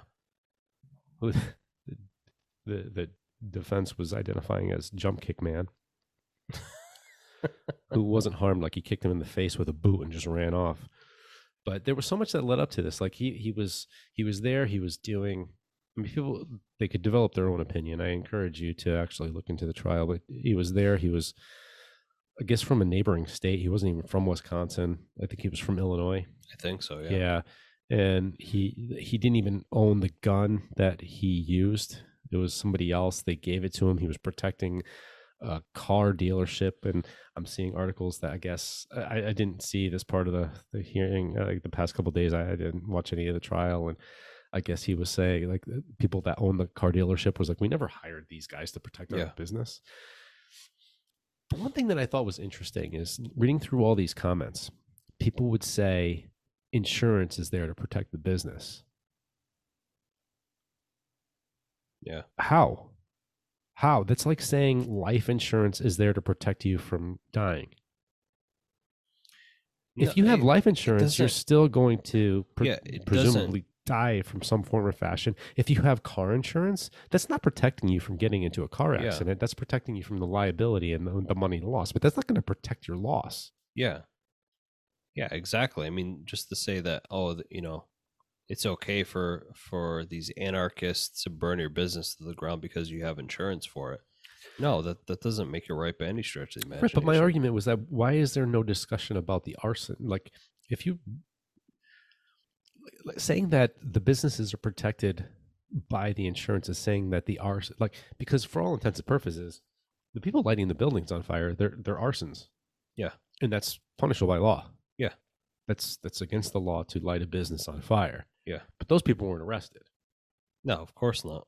Which is why people like him went in there like vigilantes and had to protect these things. And it's interesting. I understand the 2 points of view. I was talking this over with my wife, and it is an interesting case because, I mean, just like you said, it didn't seem like he was there like just fucking trying to pick people off left and right. It was, I think at one point he actually had like, first aid supplies for people. And he was like yelling for people like, in the beginning, if you need help, I can help you and stuff like that. And yet this seems like there's a few individuals that decided to attack him anyway. And he decided to defend himself for it. Now, again, don't forget, this is my take on the story. He was running away. Yeah. So you know why he was running away? Why? Because somebody shot at him. Well, it's a good reason to run away. Yeah, no shit, right? Unless you're the Punisher. Then you run toward it. Yeah, I don't give a fuck. You can put a fucking skull t-shirt on me. I'm still running away. But, I mean, and my wife and I were actually talking about this, and the reason why I'm bringing this up is that and I know you and I have spoken about it before, is we watched that miniseries called Dr. Death. Yes. So, they're trying to basically nail this guy against the cross for all sorts of different things. But the thing is that they knew that their case wasn't going to hold water unless they went after a specific charge. Yeah. I forgot what the actual charge was, but it seems like this is a similar case with the prosecution. They're trying to nail him down for murder. Yeah. That's a very big charge to go after.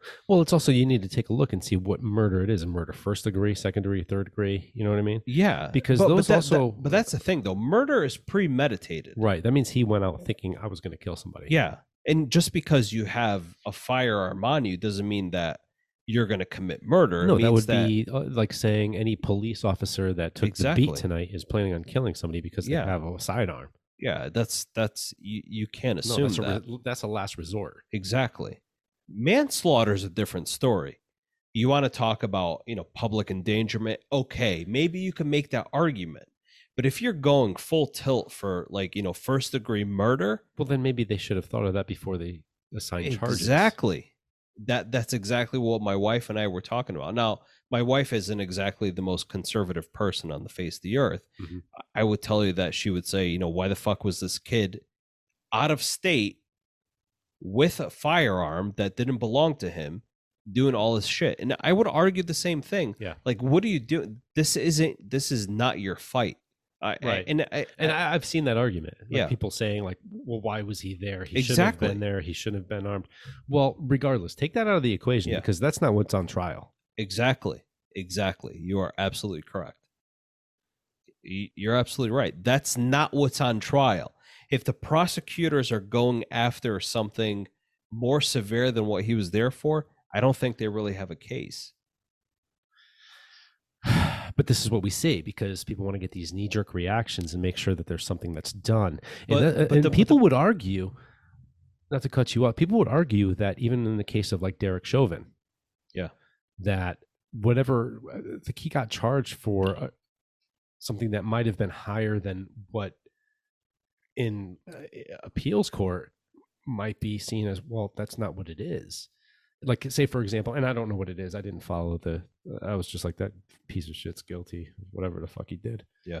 But when you start assigning charges, right, if he was first degree, like you said, it's premeditated, that would mean like he was just like thinking, I'm going to kill this guy. Yeah. And if you're bringing up a history of negligence on his part, where he's been disciplined several other times before, he clearly didn't know the line.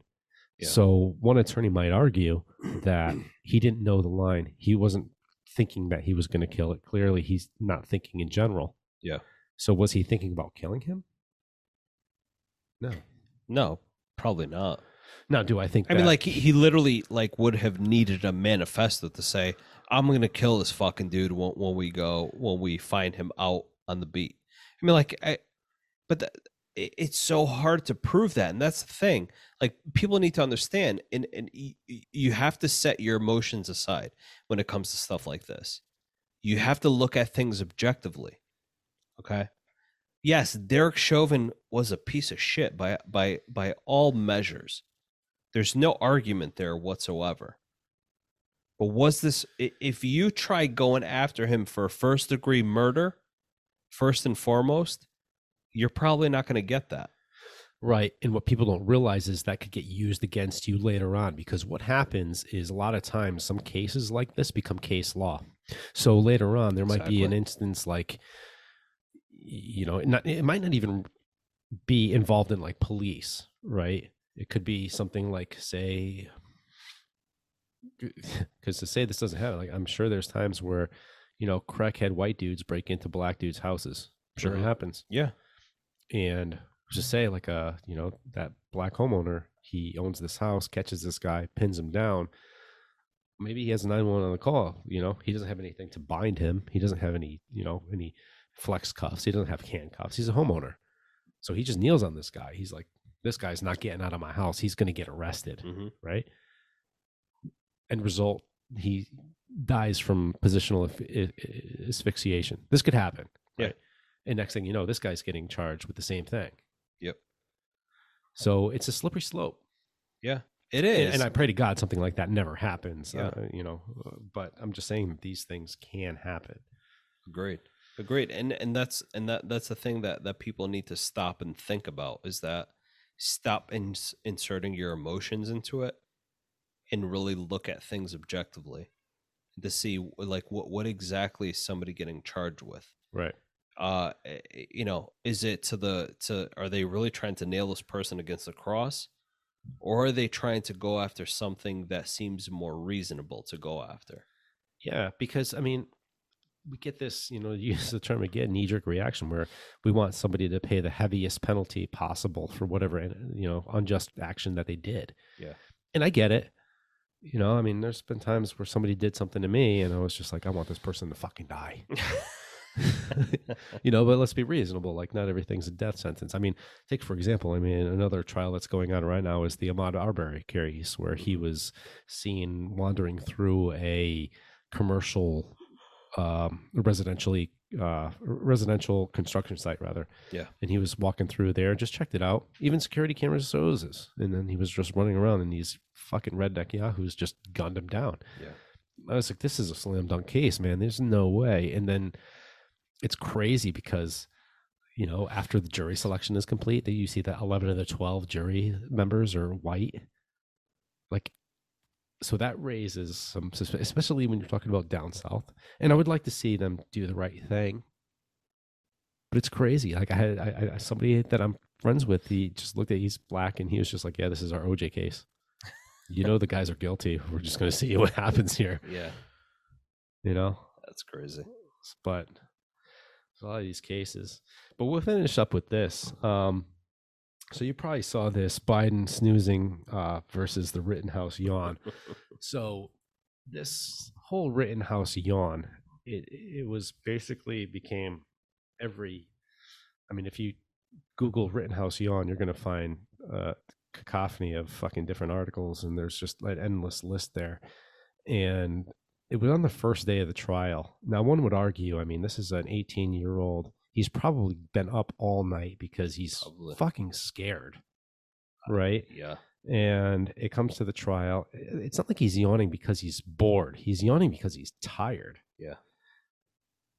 But these news articles, these new agencies and outlets, they look at it and they think like, yeah, he's somebody that's just, he thinks he's so scot-free. He's just yawning. Yeah. No, this thing's going to be like 2-3 weeks long, and he's fucking tired because this is day one of it, and he hasn't slept in 3 days because he's nervous as shit. He probably threw up all over the place the past 2 nights. Probably, I wouldn't doubt it. But the reason I bring this up is because it's got so much media attention. Like I said, if you just Google Rittenhouse yawn, you'll probably find an endless list of articles. Yeah.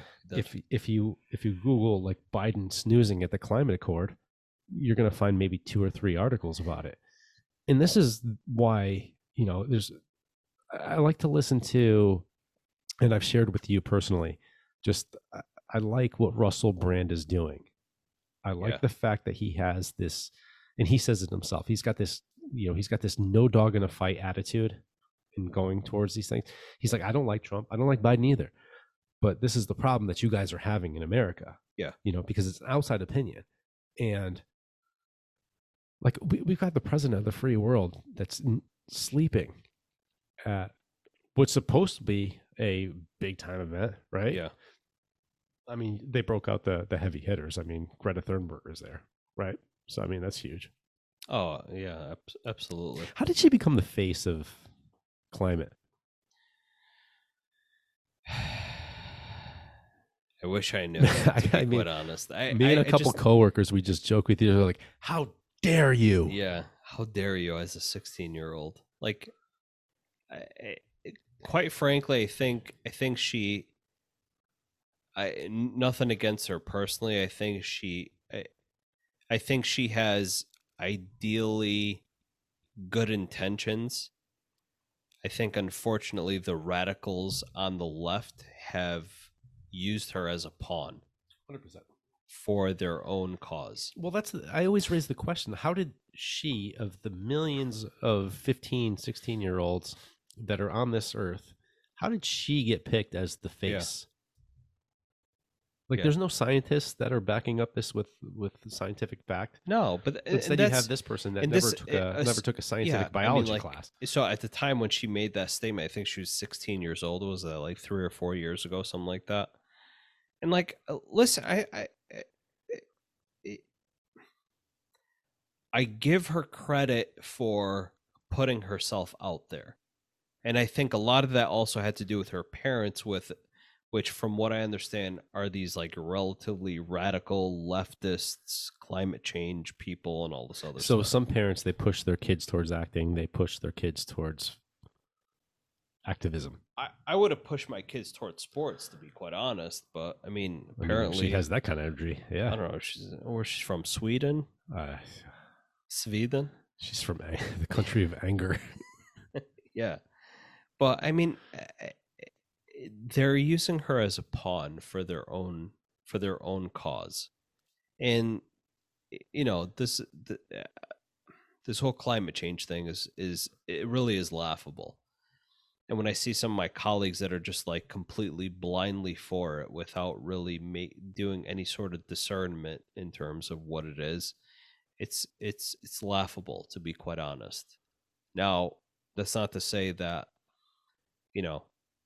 just like with any other political issue in the United States, you're either, for or against it. Like, there's no in between. I'm for, doing things that are better for the planet. I think most people are.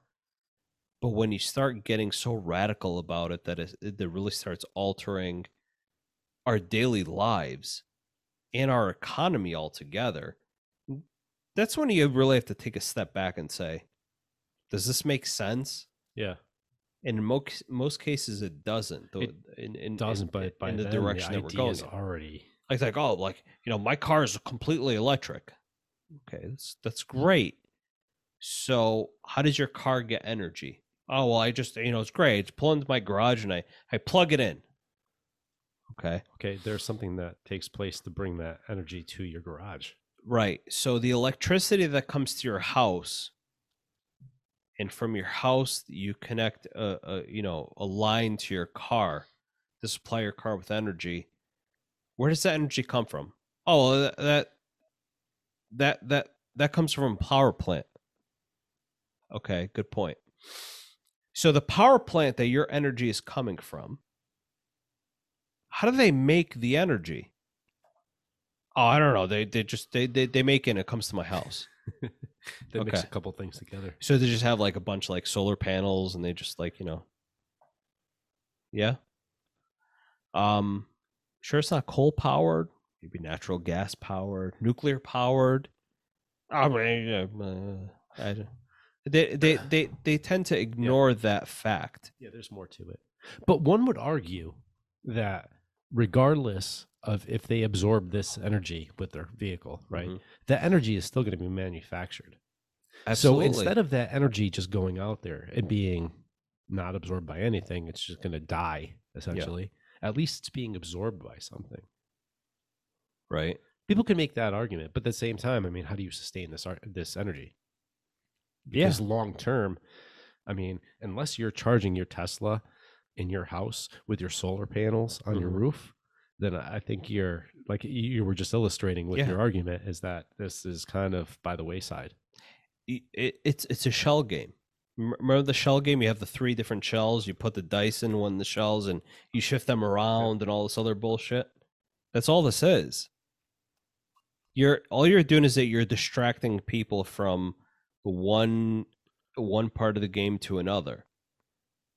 So what you're doing is that you're taking the carbon emissions directly out of your vehicle and shifting it to a power plant to get that energy to your vehicle. But at the end of the day, it's the same thing. But could people argue that instead of having the emissions that are made from the power plant with burning the coal, which is regardless, that's going out anyway, but now you're also doubling down and you're manufacturing the carbon emissions from whatever vehicle you're driving as well. So you're basically multiplying. Yeah, that's possible as well. That's possible as well. But it's this ideology that it's like, no, if we have cars that burn fossil fuels, and they're absolutely evil, and we need to stop that, we need to eliminate it from the face of the earth. It's like there's very little critical thinking into like thinking, the next step, or the step before that. Okay, so how does this work? Okay, so after this, how do you get to that point? Yeah. Like very little people like that are for this, like this radical climate change thing is going on.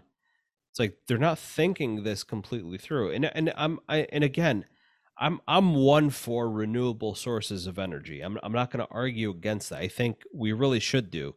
I think we really should get to that point. And the reason why I bring this up is that for two reasons specifically.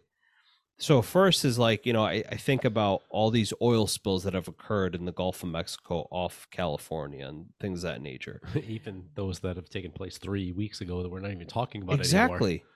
But even like over the past 30, 40 years, you see these big oil spills that occur in the Gulf of Mexico. It's like you see these images from the beaches of like these marine mammals, like these ducks, these sea otters that are just like engulfed in oil. And you see like all these people going to the beach trying to clean them up. It's a fucking tragedy. Right. It makes me sad to see that. It's horrific. It's horrific for the environment. I'm not going to argue against that. I'm really not. I get that. But one could also argue in that instance that if we weren't importing oil from other countries, then we wouldn't have to worry about those giant multi-million gallon barges full of crude oil floating around our oceans, and we wouldn't have to worry about that. Yeah, exactly. I mean, that's definitely a second thing, or that's another thing. The second thing that I would argue, which is a very interesting point that Elon Musk brought up, and I was watching him, I think, on the second podcast he was on with Joe Rogan, was that he was talking about that. He's like, our normal carbon cycle is like, the rotting of, we'll say, just organic material, release of carbon dioxide into the environment, and then that gets caught into the I don't know, whatever the hell you want to call it, into our rain clouds, and the water brings it back down to the earth, and the plants that are growing utilize the carbon dioxide for energy and all that other stuff. It's like that's part of the normal carbon cycle. But if we dig into the earth and pull extra carbon out of it, now we're putting more carbon into the environment. We're putting more, unleashing it, if you will. Yeah, it's like you're taking extra money out of the bank and spending it more so than you should. Eventually, you're going to run out of that particular bank account. So he makes a good argument, and it's very simplistic, and I'm sure there's a lot more to it, but he makes an interesting argument that you're taking carbon from the earth that's been sequestered, that's been there locked away for literally millions, thousands of years, whatever you want to call it. And now we're taking it and now we're putting it into our normal carbon cycle. Now we're disrupting the balance altogether. And that in and of itself can potentially lead to climate change. I get that. Those are good arguments. I'm not going to argue against that. I'm all for renewable sources of energy. But I think what we've seen to this point in time is that the way our policies are set up here, specifically in the United States, and what we've seen in terms of potential for energy production in alternative sources of energy outside of fossil fuel production, cannot sustain what we need to bring our economy forward. So the argument that I have is, why don't we have a bridge from the use of fossil fuels to where we can use completely renewable sources of energy, as opposed to completely cutting off fossil fuels altogether and saying we need to go to these, renewable sources of energy altogether. We don't have the technology yet. We're not there. Based on our energy needs here in the United States, we're not there yet. And yet everybody keeps arguing this point. Well, we just need to cut off fossil fuels altogether. Okay, it's great. Good luck. Yeah, do that and see what happens to our economy. It's great. You've saved the world, but now our economy is back in the Stone Ages. So what have we accomplished? We haven't done anything great for ourselves. We haven't advanced the human condition. If anything, we've taken several centuries back. We've gone several centuries back in evolution or in our history or in industrial revolution, just because, we want to go with renewable sources of energy. It makes no fucking we have, sense. What, like 12 years to get there? Yeah, well, yeah. I mean, according, the Imam, Alexandria Ocasio-Cortez, she knows everything about when the fuck human civilization is going to end. She learned a story when she was working in the bar that time. In the bar, or when she went to the Met Gala and she wore her Tax the Rich dress while she was partying with the rich. Unbelievable. Yeah. I know. It's just such a cluster. It is. But meanwhile, you got Joe Biden sleeping in the front row of the climate accord. COP26. Yeah. This is a good song. Yeah. I figured it's fitting. Yeah, absolutely fitting. I don't think Biden was listening to this. And we talked about Mariano Rivera, too. Yes. How about that? This is the perfect way to encapsulate the whole evening. Absolutely. That's all I got, buddy. That's all I got, too. Episode... Are we on 65? Did we determine whether we're on 65? That was 66. 66. We'll figure it out once we get it posted. Well, if you listen to it this far. Ladies and gentlemen, thank you. Questions to us, ochoandtheciv@yahoo.com. Peace, bitches. Peace.